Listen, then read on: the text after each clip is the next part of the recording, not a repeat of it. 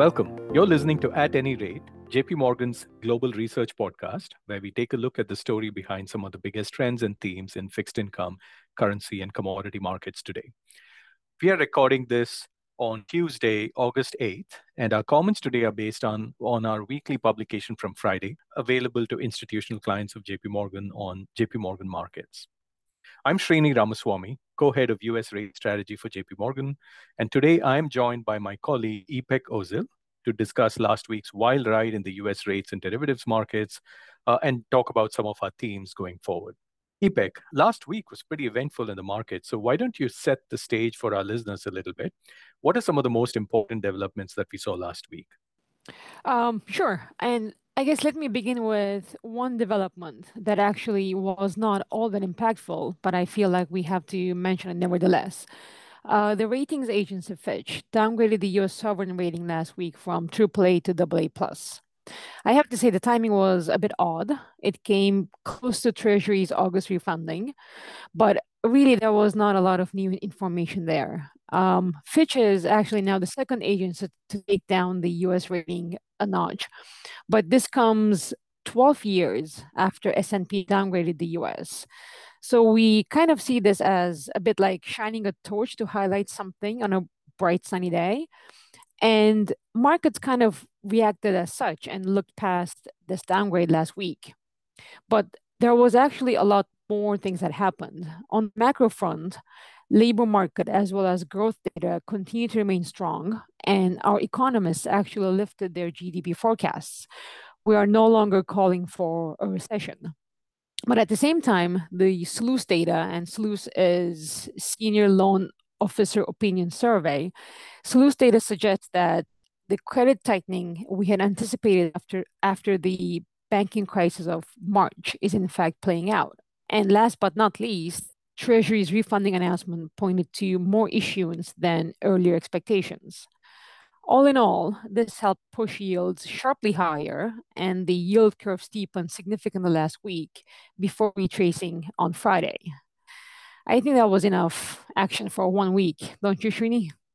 Yeah, certainly that was a lot. But let's actually unpack this, maybe one at a time, starting with the macro outlook. Long story short, the economy seems in a pretty healthy state, at least on a spot basis. GDP is holding up well. Our economists have revised GDP up and are no longer calling for a recession.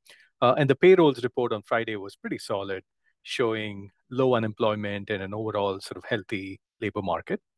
But if that's the current state of the market and it looks pretty healthy, there are forward-looking concerns. In particular, the SLOOS data that Ipek referred to, that shows considerable tightening, of lending standards by banks. This isn't exactly a surprise. We had estimated that the response of banks after March would be to curtail lending and build up their own balance sheet liquidity, and that would deliver tightening that's roughly the equivalent of, call it 100 to 200 basis points of rate hikes.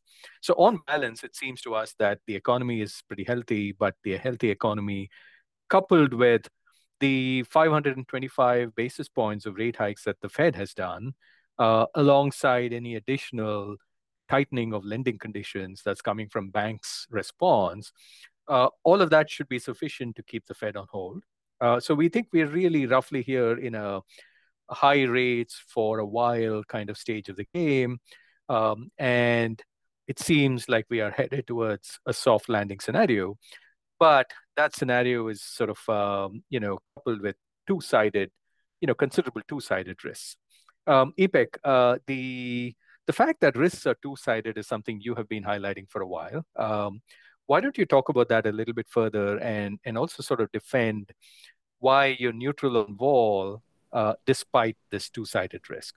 Sure. So Srini, as we just noted, the chances of a soft landing are pretty decent right now. But a soft landing is also a delicate balancing act. So on one hand, if this credit tightening ends up being more severe, we could be actually facing higher recession risks next year. On the other hand, if the cumulative rate hikes so far prove insufficient to contain inflation, there could actually be more hikes needed. So this is kind of the two-sided risk that we've been speaking of. And this has actually been shown up in the options markets.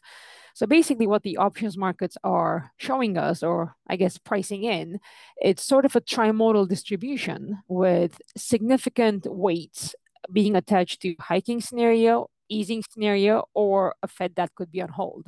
It's basically everything could happen. And this actually creates a perfect mix for high jump risk and elevated delivered volatility, which is what we've been getting, especially in the past couple of weeks. But that is only half of the story. The other half is a Fed pause could cause investors to recognize that even if rates are choppy, they will ultimately be range bound. And this could in turn lead to more selling of volatility by frequent delta hedgers. And that could actually pressure implieds lower. So you have sort of two balancing act risks, right? You have a high delivered volatility on one hand, and then you have implies that could be pressured lower because Fed could be on hold. So for this reason, we're neutral on volatility just because the gains from elevated delivered volatility can be offset by falling implies. However, I have to say, like, there are exceptions to this view. For instance, we still like long Vega positions or long volatility positions in the so-called bottom right of the vol grid, by which I mean structures like 10-year expiries on 10-year tails. These structures tend to perform well as the Fed slides into an on-hold stance, partly also in part because of the attractive slide on that part of the surface. But Srini, this week's volatility was less about Fed policy and more about Treasury supply. What do you think the implications are for swap spreads and swap curve? Yeah, it's not often that we focus on supply as much as we kind of did last week.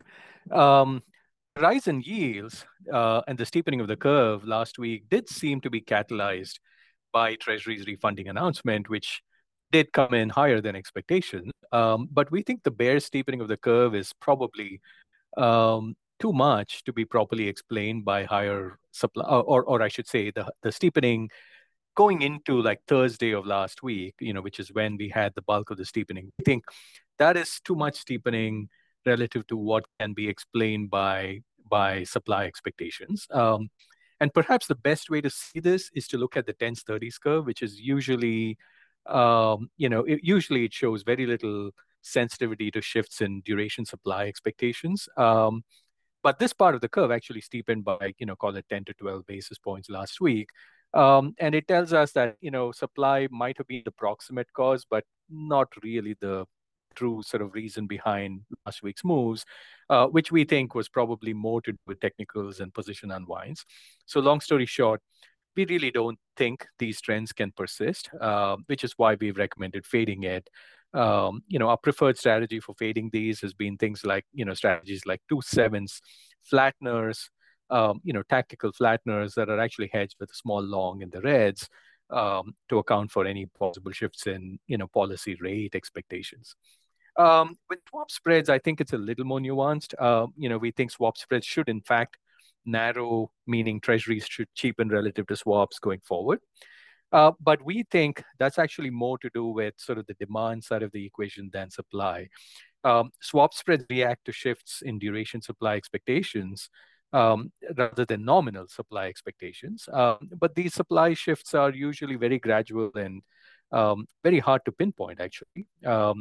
So, for example, even though last week Treasury told us that supply is likely to be heavier than we expected, we don't actually think that will translate into coupon issuance that's much higher than our, already sort of rising coupon issuance forecast.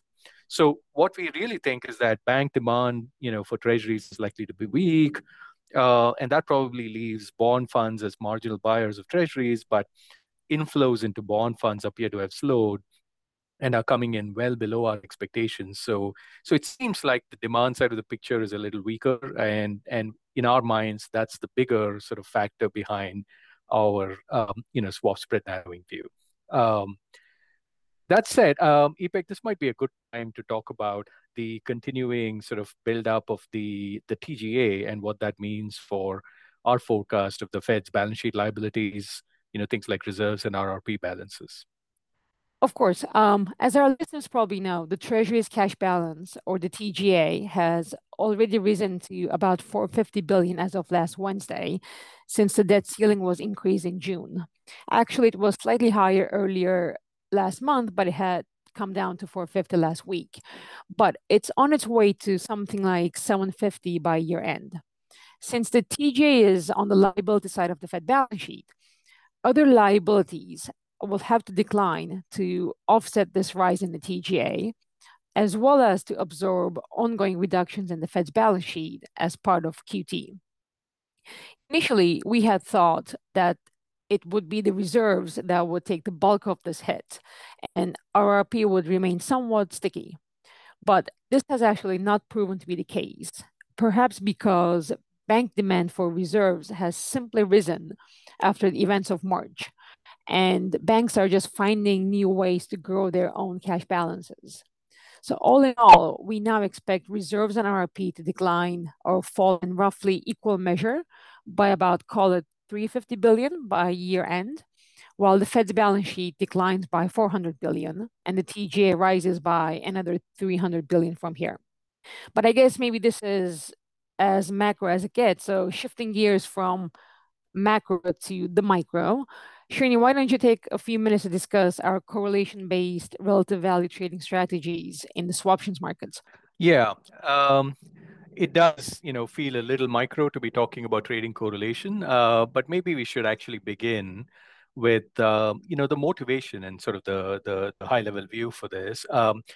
Basically, as the hiking cycle comes to a close, the period of big trends in rates and curve will also come to a close, and trading teams will sort of have to become more adapted, shifting to themes that are more appropriate for a range-bound rate regimes. In rates and curve, that could mean carry trades, which tend to do well when the Fed is on hold. But what about the options markets? So in the options markets, we know from historical experience that one thing we can tell is that correlations tend to increase across the curve in Fed on hold periods. This could form the basis of a trading strategy or a trading theme for such periods. But trading correlation in the traditional sense requires investors to use sort of a more exotic bivariate instrument like a yield curve spread option or something like that.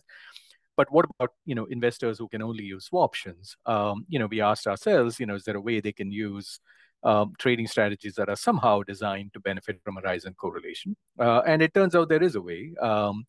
You can rely on the fact that the yield curve is roughly sort of two-dimensional, meaning two factors are sufficient to explain most of the variation in the curve. And if you start from that as a premise, then like for example, what that might say is that, given, rate changes in the front end like twos and the belly of the curve like tens are roughly sufficient to explain movements in the curve elsewhere, like maybe the 30s or something like that. But if that sort of a relationship exists between rates, it does translate into an analogous relationship between volatilities on twos, tens, and some other point on the curve.